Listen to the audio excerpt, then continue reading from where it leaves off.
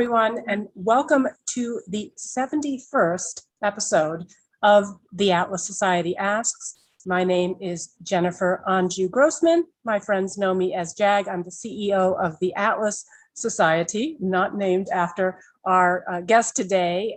We are the leading nonprofit introducing young people to the ideas of Ayn Rand in fun, creative ways like graphic novels, animated videos, and the like. We're also doing something a little bit different today. This episode is sponsored by author Russell Hassan. He's written a lot of books on objectivism, on philosophy, on libertarianism. The guy is quite prolific, so we are going to be putting that link into the Zoom chat, as well as the other chats where we are live.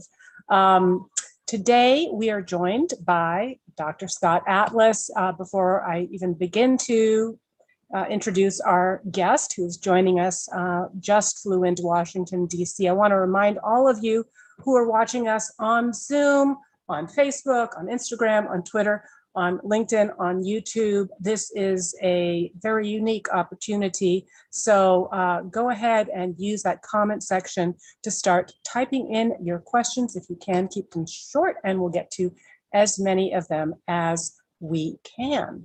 So our special guest today, Dr. Scott Atlas. He's a radiologist and a healthcare policy expert. Of course, he served as an advisor on the Trump White House Coronavirus Task Force.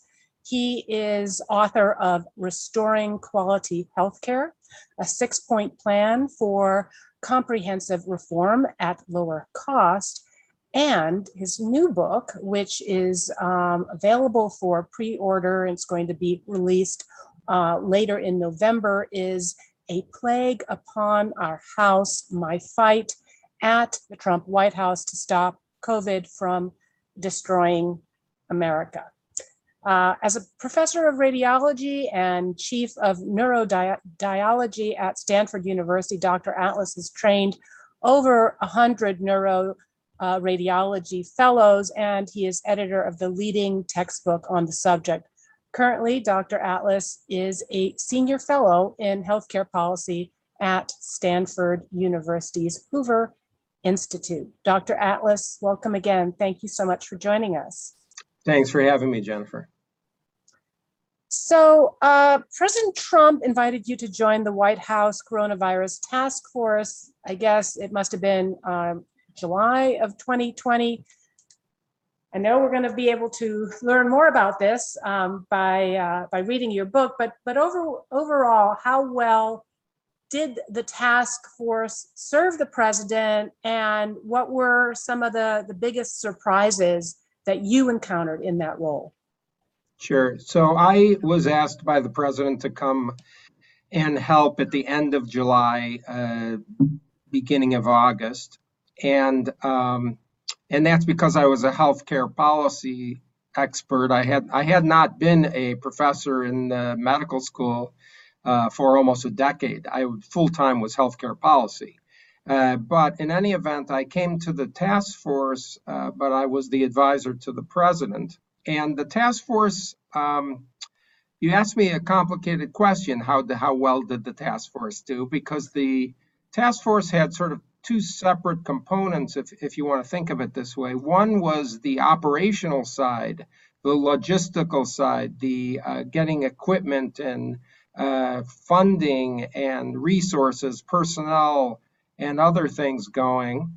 Then there was the medical side of the task force, and the main medical part of the task force were three people, Dr. Fauci, Dr. Birx, and Dr. Redfield. And so I would say it this way, the logistical side, the ramping up of resource allocation, the very complex things that were done with Operation Warp Speed to get drugs and particularly vaccines expedited, that went very well. The medical side was a shock, and it was shocking in terms of incredible, I've never worked with people like that before, let's put it that way. I've always been I've had, 25, 30 years at the top medical centers in the world. I've been working in health policy for more than 15 years. And you walk into a room, you have to know what you're talking about. And when there is a difference of opinion, it's a debate about the evidence. And in the task force, the medical side, there was a shockingly low level of knowledge, an extremely low level of the literature, a lack of critical thinking that belies anyone that would call themselves a scientist. And I think we saw the results. We see people, erratic statements coming out of those three, things that were totally contrary and still are contrary to science, a total lack of knowledge about the state of the literature, statements made that were contrary to fundamentals of upper respiratory infections that we all knew. But the most flagrant, shocking behavior of all, regardless of all the political, these are bureaucrats that they've navigated the system in Washington to keep their jobs for decades, not because of their neutrality, but because of their skill at operating that kind of environment. I'm an outsider. I was there for one reason, because the country was off the rails and they asked me to help. And it had nothing to do with politics whatsoever, my role. So I came in there realizing that there was a completely off-course solution to the pandemic. We were locking down. We were sacrificing our children by closing schools, destroying families, particularly lower income and poor people. And instead of focusing the protection on the known group who was at high risk, because it is not true that everyone is at high risk from this virus. It is only people with a certain characteristics, meaning high age and multiple underlying comorbidities are the people at risk. And there are other exceptions to that, but basically that's the risk group. And so instead of focusing on protecting them, there was this massive lockdown. And what the lockdown did was it was a gross failure. It failed to protect the elderly. They were dying by the scores, even in those in the nursing homes where there's a protected environment to begin with. And they were destroying everybody else on top of it. And so there was a lack of recognition of the data. There was a lack of understanding. I was the only one who was bringing in scientific papers into the meetings. And I think the readers will be completely shocked at what happened when they read what I said. And we're going to talk a little bit more about focused, targeted protection, because I think one thing that people don't understand was how much further, how much more aggressive that you were recommending. It wasn't just, hey, don't do the things that are counterproductive or are not having an intended effect. You were also saying, this is the vulnerable population. We're not doing near enough of what needs to be done to prevent these people from dying. And we're going to get to that. But talking about some of those inconsistent voices, Anthony Fauci remains the most highly publicized face of the national COVID policy. And yet his recommendations have been, all over the place. A lot of us are very curious, scratching our heads. How did he get into this role, and how reliant was President Trump on his guidance, and how did that impact the administration's effectiveness overall in handling the pandemic response? Well, the task force, again, I didn't get there till, say, August, but the task force was put in place, January, February timeframe, and it was originally run by Secretary Azar of HHS. And there were several people on the task force, and then the task force morphed a month or so later. But Dr. Fauci and several others were on that task force from the beginning, and then they added Dr. Birx and put the task force under the control of Vice President Pence. So this all happened in the, say, end of February timeframe. We all watched the same things on the TV and press conferences before I got there, which was that there were Dr. Fauci and Dr. Birx with the president at the podium, and there was a lot of, shall we say, disconnect between them. It was obvious. There were statements made and undermining things that the president said, and the president was saying various things, and even when they were potentially really incorrect, the others just stood by rather than stepped up and said, well, no, you don't drink disinfectant. They didn't want to do that. They were sitting there. So months went by till through the spring, and I think the president from the beginning knew that the lockdown was a disaster. And he was right, would be a disaster. And he spoke against that extended lockdown. But meantime, Dr. Birx, who was the head of the task force, was really, or she was the coordinator of the task force. The task force was run by Vice President Pence. But Dr. Birx and the task force changed the policy, as everyone knows, from 2 weeks to slow the spreads for one reason, that was to stop hospitals from being overcrowded. And that morphed into stopping COVID-19 and stopping all cases and stopping all cases at all costs, no matter what it took. And that was a huge error. But the disconnect came between the president saying we shouldn't do the lockdown, we're going to destroy people, and the task force doctors saying, no, we need to keep doing the lockdown, because the task force doctors were not concerned and never mentioned, not even once, the impact of the policies of lockdowns. And so there was this false narrative set up in the media that somehow saying you were opposed to the lockdowns meant that you were choosing money or the economy over lives. And that's a false dichotomy, because in reality, it's lives versus lives. And the lockdowns, and I can go through in detail what that entailed, but people, when they lose everything, when there's a significant drop in economic production, when the GDP goes down, when people lose their jobs, and when you shut down the medical care for everything except COVID-19, whether it was in both directly, that was done because so-called non-essential medical care was sort of stopped, even though it was critical medical care, but it was also an injection of fear into people. People were made afraid to go into hospitals. So there was a cessation of medical care, and that killed people. 650,000 Americans have cancer on chemotherapy. Half of them didn't come in for their chemo. 40% of stroke patients didn't call an ambulance. Half of heart attack patients didn't come in to seek emergency care. So all of those things happened. Meantime, cancer biopsies were not done. 2/3 of cancer screenings were not done. The cancers didn't go away. The cancers are going to present clinically in a more advanced stage. 85% of organ transplants, live donor organ transplants, were not performed. They still need the organ transplant.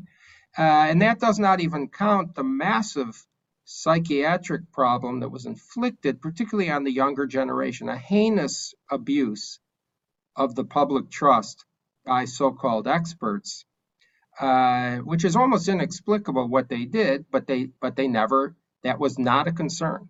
I was the only one talking about that.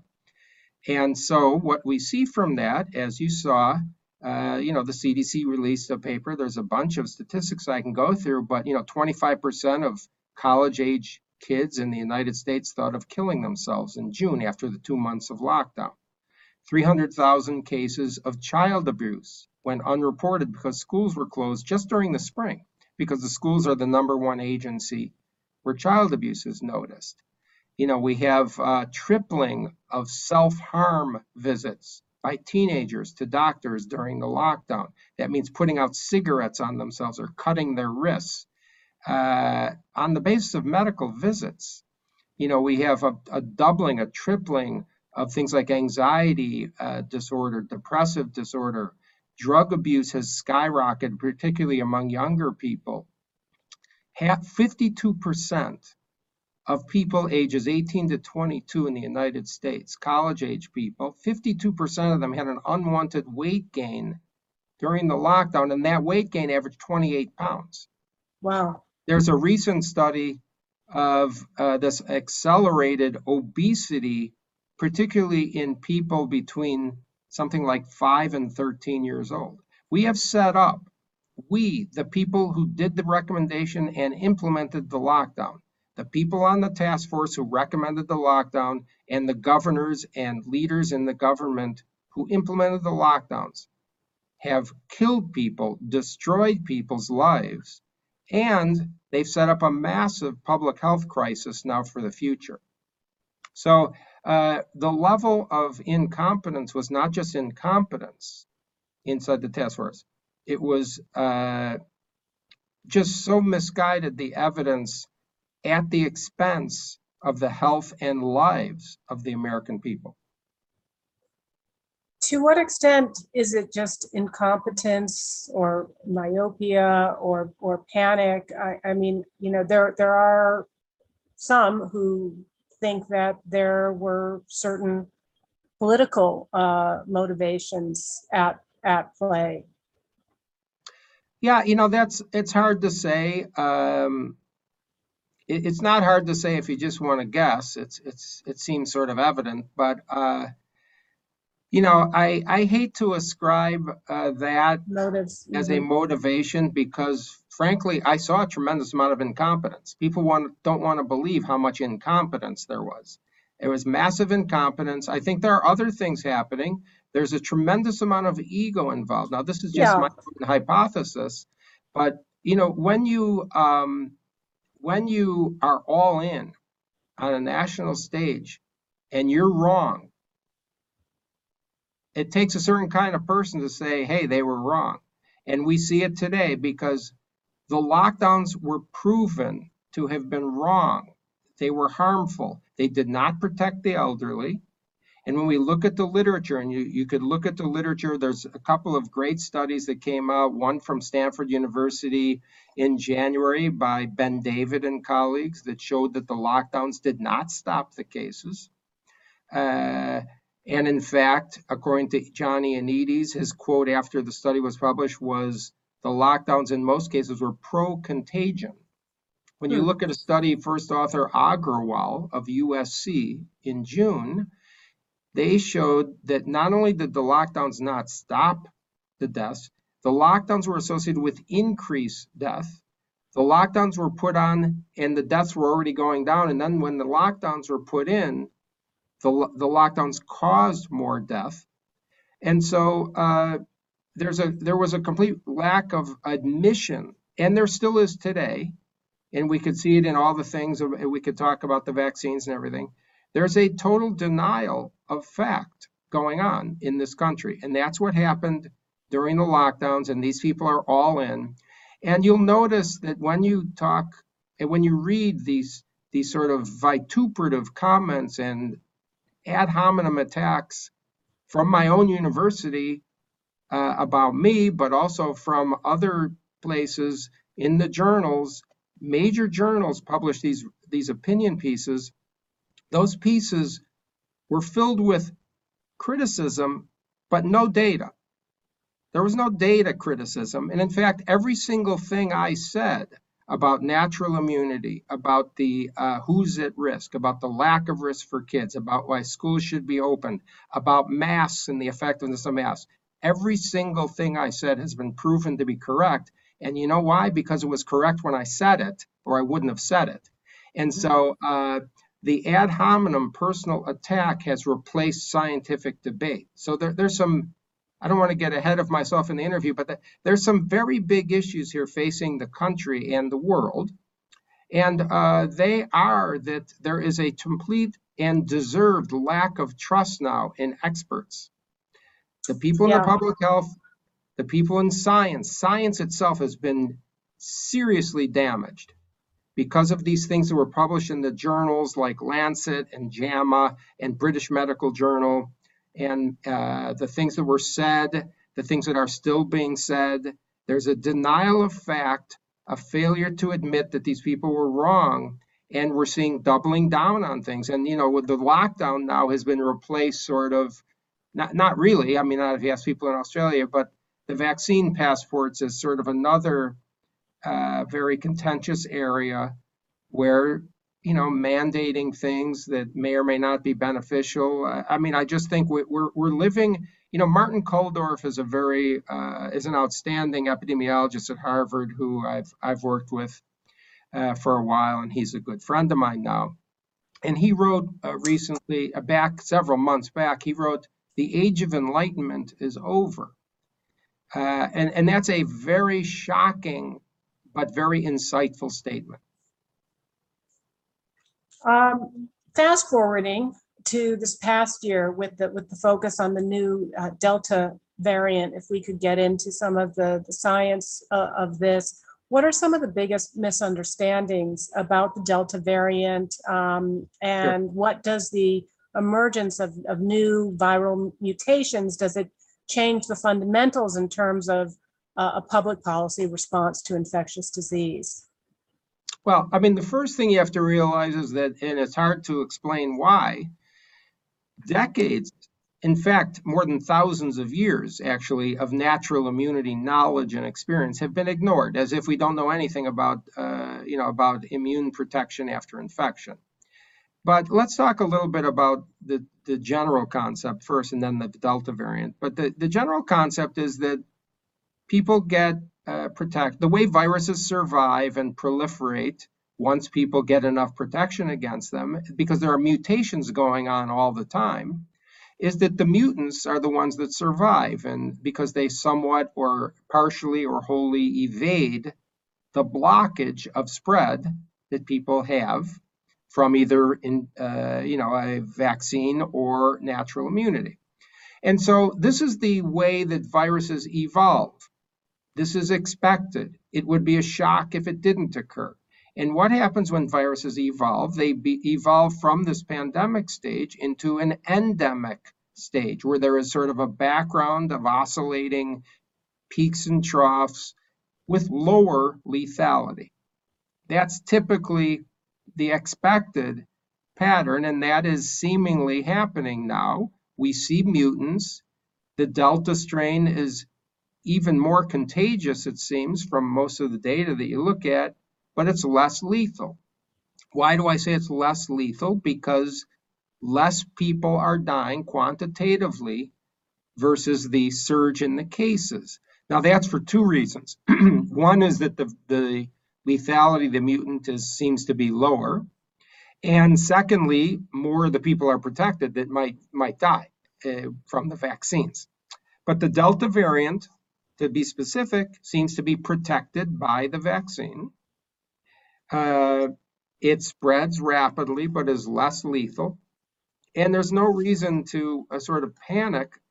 It's always inappropriate for a public health person or a leader to panic, no matter what is happening. But there's no reason for people to panic. This is expected, and this is one of the big flaws in the narrative by the most visible faces of public health, was that the American people were always viewing everything as this is a shock. This is a shock that a child could die. Well, no, it's not a shock.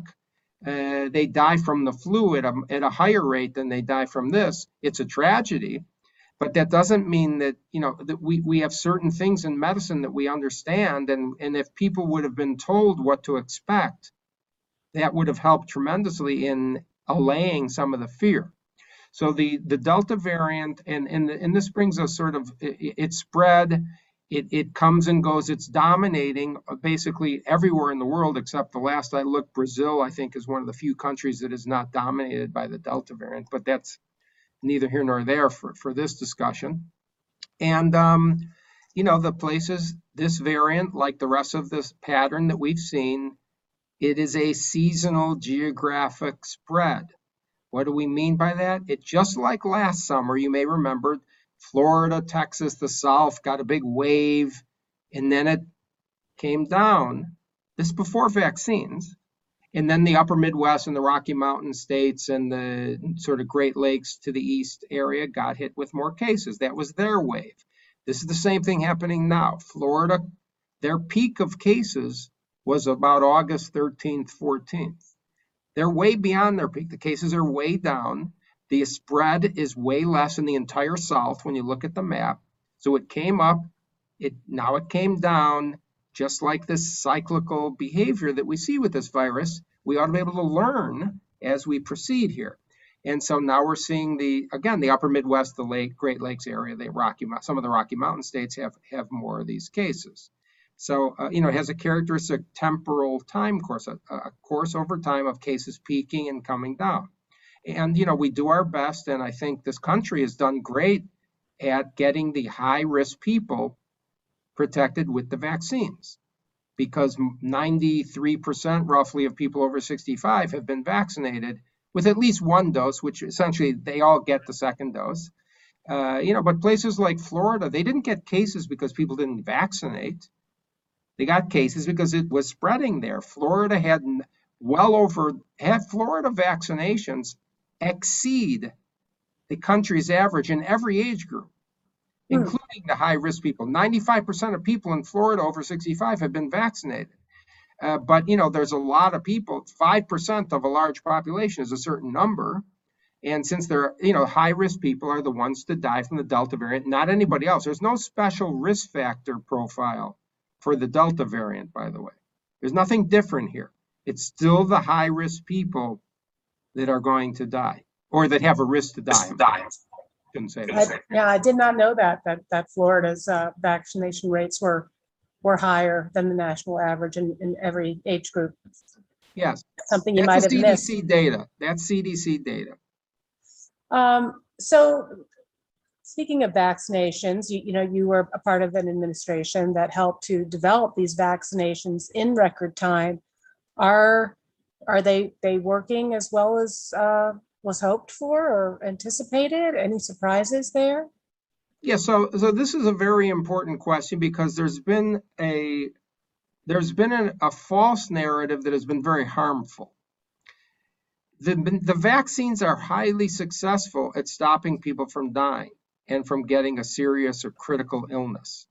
They're very successful. That protection, from the data that I've seen so far, has not waned. Okay, you have they're very good, over 90% protective. And so that people should be feel reassured about. The vaccines they work at the most important function, to stop people from dying. Mm-hmm. Now, that there's other ways to look at the vaccines, and one is, do they stop infections? And it turns out from the data, it looks like the vaccine protection against reinfection, or not reinfection, but infection, wanes dramatically after, say, 4 to 8 months from the data all over the world. That means that you can get infected, and people have a virus, they can spread virus if you've been vaccinated. So that has somehow taken hold of the narrative, and somehow meaning to many people the vaccines are failures. No, they're not failures. The vaccines stop you from dying, and they're very good at that. So yes, you can get reinfected. There's a difference. It depends what, it depends what the goal is. The vaccine is not a sterilizing vaccine. The vaccine does not eliminate everything in your nasopharynx, okay? That's not the purpose of the vaccine. The purpose of a vaccine is to stop serious illness and death. The purpose of a vaccine is not necessarily to prevent everybody from getting a mild infection, or everybody from getting a positive PCR test, or everybody from having to lay in bed for a day or two with a fever. That's not the purpose of a vaccine. That's not the most important part of a vaccine. So that immunity, that protection has waned over a period of, say, 4 to 8 months significantly. That's what's being shown, but not the protection against death. So this has created a backlash against vaccines, against the vaccine. People are saying, oh, it doesn't work. No, it does work. It's very important that people who have a high risk to die take the vaccine. It's a different story if you don't have a significant risk to have a serious illness or death. That's a different sort of calculus. That's a different equation. That's a different decision process than if you should take the vaccine. And this, of course, feeds into the discussion about boosters and, vaccinating children and all these things. Because when people have a low risk for an illness, I don't understand the case for giving them a vaccine. If the vaccine, particularly when the vaccines have side effects, and we're learning more and more about the side effects. We have no long-term safety data on this type of vaccine. There's never been an mRNA vaccine used. We have no long-term data because obviously we've only had it for a number of months. And we certainly don't have any data, any safety data whatsoever on a booster. I mean, if anybody says the boosters are safe because Israel gave boosters to a couple thousand people and they had no significant side effects in 30 days. Okay, that's not good enough. That's not safety data. So, I mean, I think there's been, again, a strange ignoring of the scientific process that most medical scientists would abide by. There's been a bizarre, almost hysteria by people when we know that most people do not have a high risk from this virus, yet, rational thought seems to have disappeared. You talked before a bit about natural immunity and how strangely absent it's been in the overall discussion about COVID.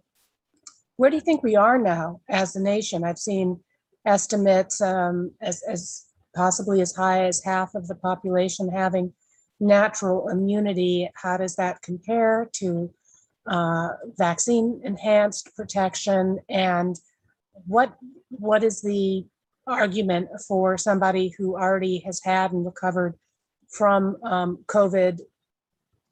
What extra benefit do they get from getting the vaccine? Mm-hmm.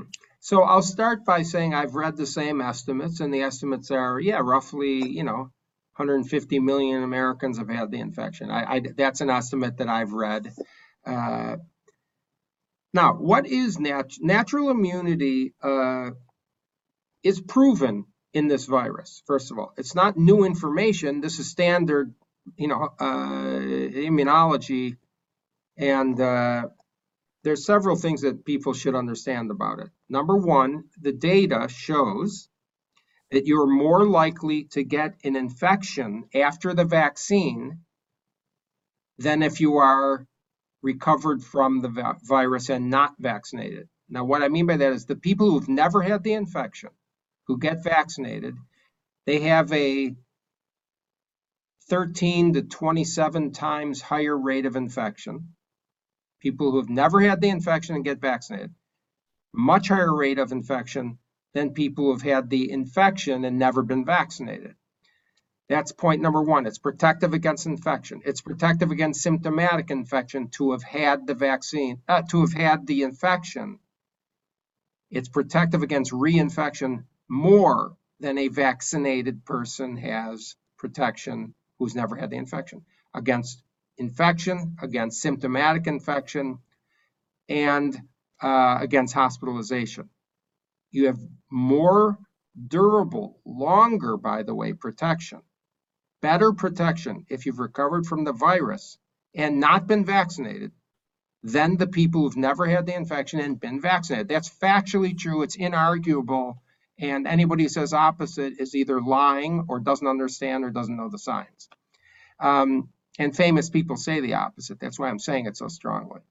Now, what is the data on giving a booster or the vaccine to people who've had the infection?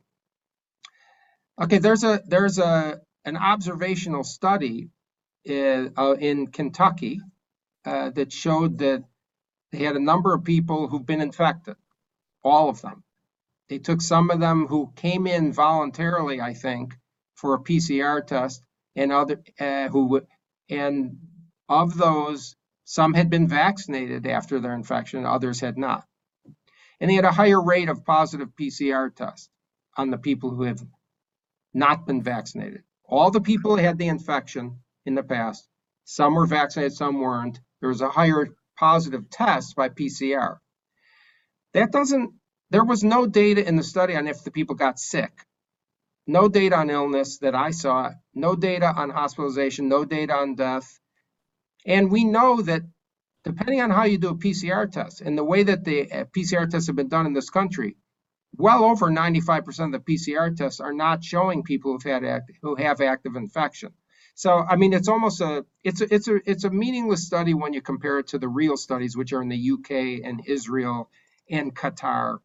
And they show that there's a very robust protection of by people who have had the virus. Now, it's also proven by laboratory that once you get SARS-2, you get the anticipated immune protection that is called memory immunity or long-term immunity. And this is something that I was criticized for talking about. It's almost comical back in the White House because I mentioned that we do not determine protection simply by a serum antibody level, because everybody who's ever had college level immunology or medical school level immunology first year knows that after an infection, your serum antibodies go away, but that does not necessarily mean your protection goes away, because you end up getting this long-term immunity that involves things called B cells and T cells. But in any event, even with antibodies not measurable, you still could have significant protection from the infection. This is known. This is not novel information. This is not a postulate or a hypothesis. It's proven, it's known, it's been known for decades. And again, we have government here and we have public health officials who simply are denying science. They're denying the fact that people have excellent protection if they've recovered from the virus. I wanted to circle back to talking about the targeted protection that you had recommended. It wasn't, as I mentioned, just about letting non-high risk people go about their lives. It was about more intense protection for people in nursing homes, higher priority protection for the elderly. Could you elaborate? What Sure. did we not do? What did we not do? Sure. What does targeted protection look like, and what might it look like, hopefully sometime in the future, in some country, possibly named America? Well, okay, so historically what happened was, I think John Ioannidis was probably the first person who wrote a piece back in late February, early March on this idea that we know who's at risk. We should do everything we can to protect them. And people at low risk do not need to be locked down. And I said the same thing and repeatedly since March of 2020. And then also others did, including Martin Kulldorff of Harvard, Jay Bhattacharya of Stanford, Sunetra Gupta of Oxford, and several other people. Yet targeted protection was not implemented. So the first point to make is that if you think that the wrong policies were done, and if lockdown advocates keep saying lives could have been saved, their policy was implemented. The people who wanted the lockdowns were implemented. It is irrational and bizarre that somebody who advocated lockdowns blames critics of lockdowns for the failure of the lockdowns that were truly implemented, because they were implemented. Now, having said that, what do we mean by targeted protection? Well, I mean, there were many things that could have been done and should have been done, in addition to letting healthy people live. But targeted protection meant that we could have increased the protection of the nursing homes. For instance, when I got to DC, the nursing homes the order was, let's test the staff once a week. All the cases were being brought in from the staff into a nursing home. You know, nursing home patients make up anywhere from 30 to 50% of deaths. And, you know, even places like Sweden, who were more rational, 70% of deaths in Stockholm at one point were in the nursing homes. They did a very poor job of protecting the vulnerable.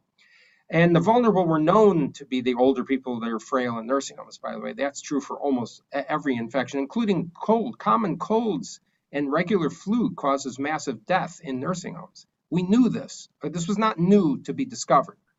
In any event, they were testing staff people once a week. And I said, well, that's ridiculous. The staff people need to be tested 3 times a week, 5 times a week, every single day. They're bringing in the cases. Okay. So what we eventually did, and I wasn't the only one who did this, Seema Verma of Medicare, she did a great job of understanding that we need to increase the protection. So we did more testing, far more personal protective equipment, instant 15-minute, quick result tests in all the nursing homes. We set up infection alliances with hospitals for helping infection control in nursing homes. So they don't know how to do that like a hospital does. There were CDC strike teams set up. I advocated, and we got massive tests sent to senior centers. It's not just the nursing home seniors, it's the non-residential seniors that weren't protected also. So they frequent these senior centers for their activities. We got massive numbers of state-of-the-art testing sent to there, more personal protective equipment. I was advocating to get the people that live independently who are on Medicare and high risk, and we knew who they were. I wanted those people to get notified when their community spread was high, so that they could be very careful and avoid any group setting, and be very careful. So there were a lot of things that could have been done. Some were done, and actually, if you look at the data, it's a survival rate for older people in nursing homes came down by 50% by the time the end of November came, which is when I left. And I'm not taking credit for all of that. I'm just saying that more things were done to protect them, and they should have been done from day one, and they were not. Very, very interesting. And of course, it just should have been the standard policy across the United States to make sure that the elderly got the first round of vaccines. And this was not the policy recommended by the CDC. Again, the CDC and many public health leaders who are deemed expert by society or by their title or by their credential, we now know that the credential is not the necessary ingredient here. It takes a critical thinker, and most people have that kind of common sense. But the CDC came out and said the first level should be the first responder types. And just as one example, Governor DeSantis said, no, the first people getting our vaccines are going to be the old people because they could die. I mean, you don't have to be a genius to figure out this. This is very simple logic that was ignored and is still being ignored repeatedly all over the country. We have a ton of questions, and we have about 17 more minutes before we let you go, and we're again very grateful. So I'm going to try to race through a few of these. We have a couple of questions from Professor Richard Salzman. He's a senior scholar at the Atlas Society, asking if you're aware of, were you encouraged by the Great Barrington Declaration that was issued by the American Institute for Economic Research? It got widespread media coverage, but seems to have had little positive impact. So, I mean, that Great Barrington Declaration was composed in October. And I am very close with the 3 people who wrote that. We had been talking for months, and they came to at my doing to be meeting with Secretary Azar in Washington D.C. That weekend. And so I'm encouraged. Well, they're also very courageous people. These 3 epidemiologists and medical scientists, Sunetra Gupta, Martin Kulldorff, and Jay Bhattacharya. They're also very close friends of mine now. And I had been speaking to people like them and Johnny Anides and others almost every single day for months since March of 2020. And we were all on the same page with that targeted protection. So I think it's positive that hundreds of thousands of people have co-signed that, including I forget the number, 15,000 medical scientists and practitioners. And yes, there's a lot of people who see that targeted protection and ending a super destructive lockdown that was failing was the way to go, the logical way to go, the ethical way to go, the medically indicated way to go. And it's very good that people that was written, that people took it seriously. It gave more people courage to come out. You have to realize the climate still is like this, but I had hundreds of medical scientists all over the world email me during this whole process saying, Scott, keep saying what you're saying, keep going, you're exactly right, but we cannot step forward. We're afraid. We're afraid for our jobs. We're afraid for our families. So, people like me, I got death threats, many. It's insane. The country is really, there's a lot of vicious, sick people. I hate to say it that way, but there are.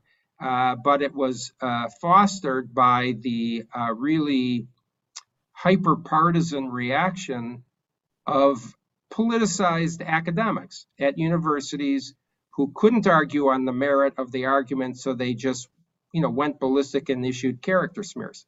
And that's very harmful to the public good. So the Great Barrington Declaration and targeted protection is correct. It's proven correct. And they will never admit, the other side will never admit they were wrong. And, by the way, I wouldn't have time, but, the data shows that the targeted protection was better. The lockdowns were worse. And we can look at states like Florida, where Governor DeSantis, we have an internal control. That's Florida versus California, very similar states, similar in their heterogeneity of ethnicity, and their rural versus urban, and their climate, in their size, except one, California did persistent draconian lockdowns, and Governor DeSantis opened everything, never did a full lockdown, and he opened everything in August, including all the children were in in-person schools if they wanted to be since last September. And we see the data. Florida did better than California, better in age-adjusted mortality from COVID, in excess mortality, meaning the total number of deaths during the pandemic over baseline, better than California. Florida did better than 2/3 of states in excess mortality. Florida did better than 40%, beat the national average by 40%.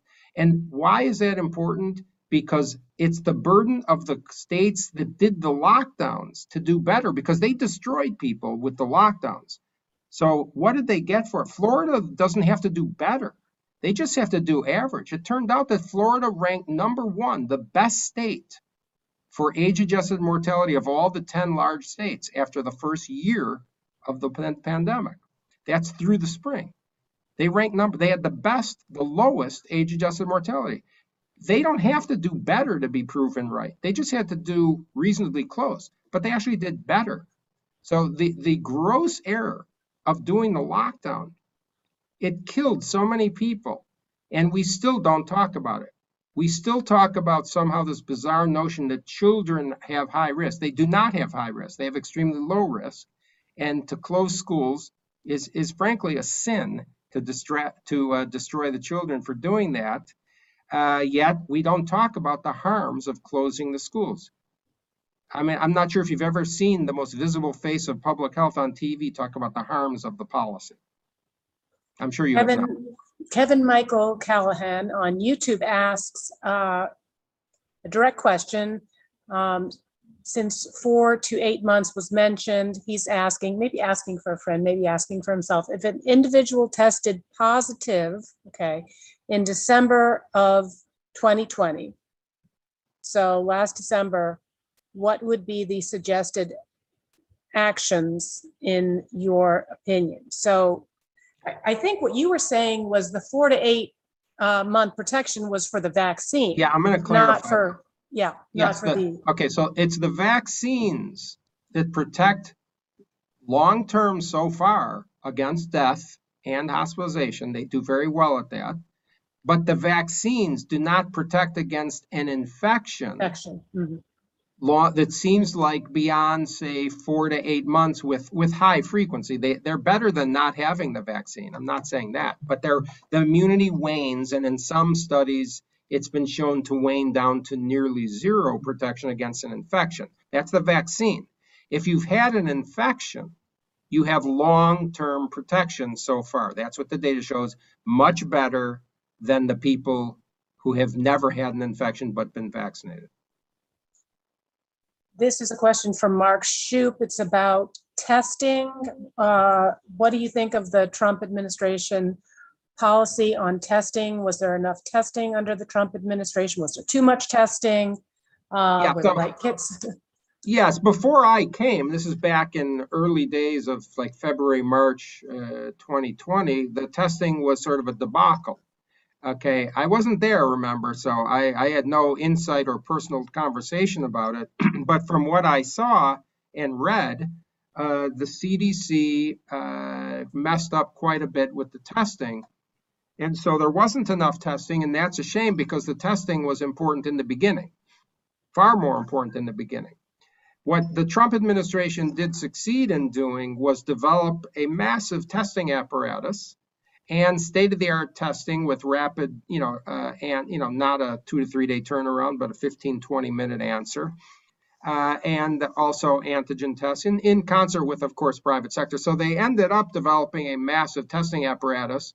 And the problem with the testing, and I talk quite a bit about this in the book, is that testing is a strategic tool.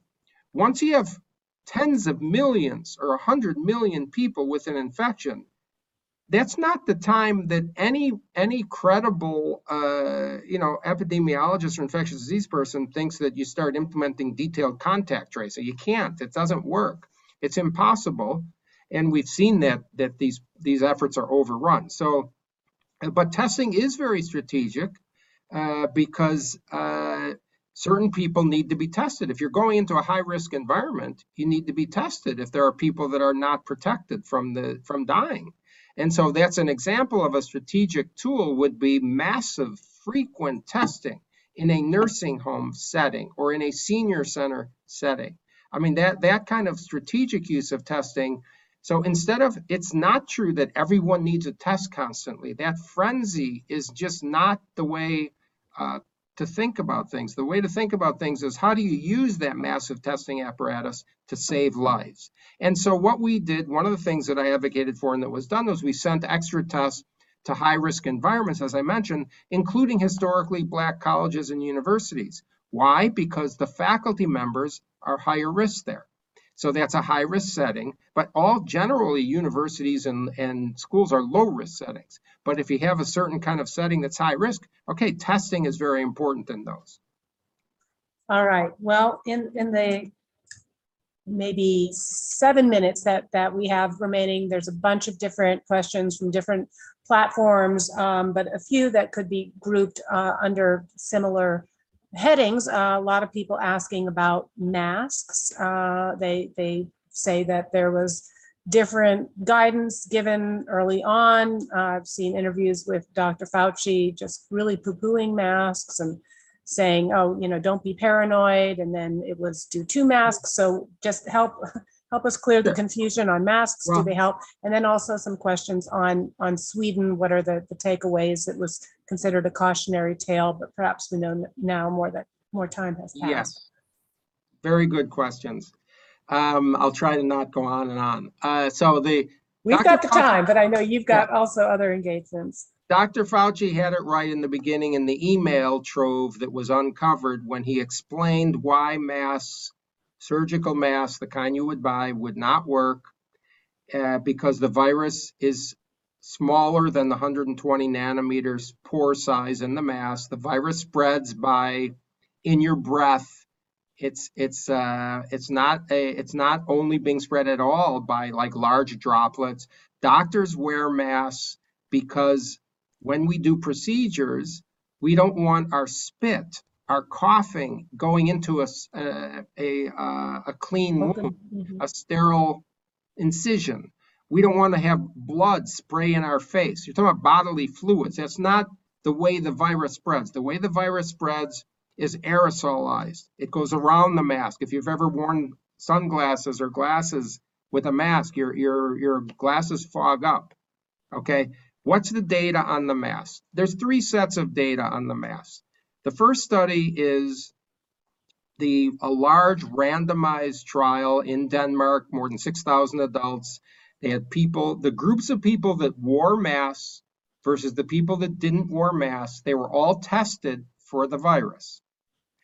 There was no significant difference in the people that wore masks versus the people that didn't wear masks as far as getting the infection. Okay, masks do not protect. I'm talking about widespread population masks do not protect the mask wearers. That's the Denmark study conclusion. We looked at all the data in every country, every state. When the mask mandates were done, the cases exploded through the mask mandates. You may say, well, maybe they weren't wearing masks. No, you look at the percent of people wearing masks, it was 80, 90% during the entire summer, and the cases exploded through the mask mandates and through the mask usage. And the University of Louisville study, I think it was written in February or March, was published, and it shows on an analysis that mask mandates did not stop the spread. Mask usage did not stop the spread of the infection cases. Now, the third type of study was this Bangladesh study recently. It was very different. It was they told two sets of villages, one set of villages wear masks. The other set of villages, they didn't tell them to wear masks. And then they checked the number of symptomatic people that lived in those villages. They didn't test them for the virus. They tested them for antibody. We don't know if any of them converted to antibody, by the way, during the study. But that's besides the point. Let's take it at face value. People, did you or did you not develop symptomatic COVID? These were people, whether or not they wore masks. It has nothing to do with who was wearing a mask. The villages, they were living in a village where some people wore masks versus living in a village where less people wore masks. And when I say some people, even the villages that were instructed, less than half the people wore the masks. Okay, and so their result is that the symptomatic cases were lower in villages where people were told to wear masks by 11%. And the only people that had fewer symptomatic cases were people 50 to 60. People 40 to 50, they didn't have any fewer. People 30. So that's a red flag. Why? What does that mean to me? They lived in the same village. This is not that people were wearing masks that were, it was that only a certain age group and only a partial protection. And so to me, it means it's more likely, we don't know what the people that were older were doing. Maybe they weren't going into the large group settings. I don't know.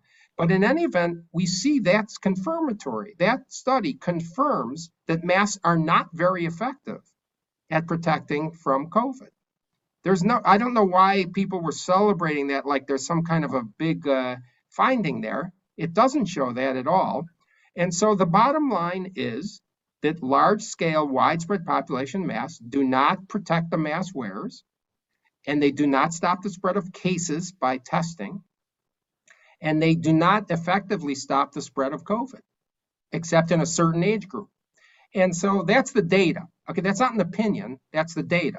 Nobody has to argue with me about it, but they will. And so, that's the question. Now that's different from saying, if you're symptomatic, should you be wearing a mask? If I'm coughing, I don't want people to have me cough. If you think someone's going to cough in your face, then it might be worth having a mask on.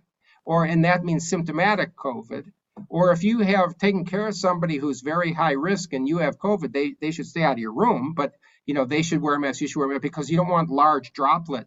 But in terms of the contamination, the aerosolized spread in the general population use, that was the data, what I showed you. And by the way, the Denmark study tested for 12 different viruses.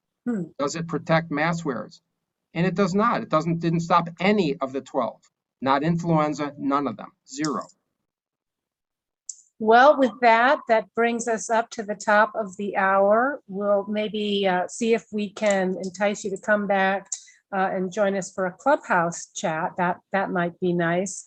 But we really are so grateful. We are very much looking forward to the release of your book. I have already pre-ordered mine. I want to encourage those of you who are joining us for this live broadcast to also go out there and pre-order a copy of A Plague Upon Our House, My Fight at the Trump White House to Stop COVID from Destroying America, a fight that I know is ongoing for you, Dr. Atlas. Thank you very much.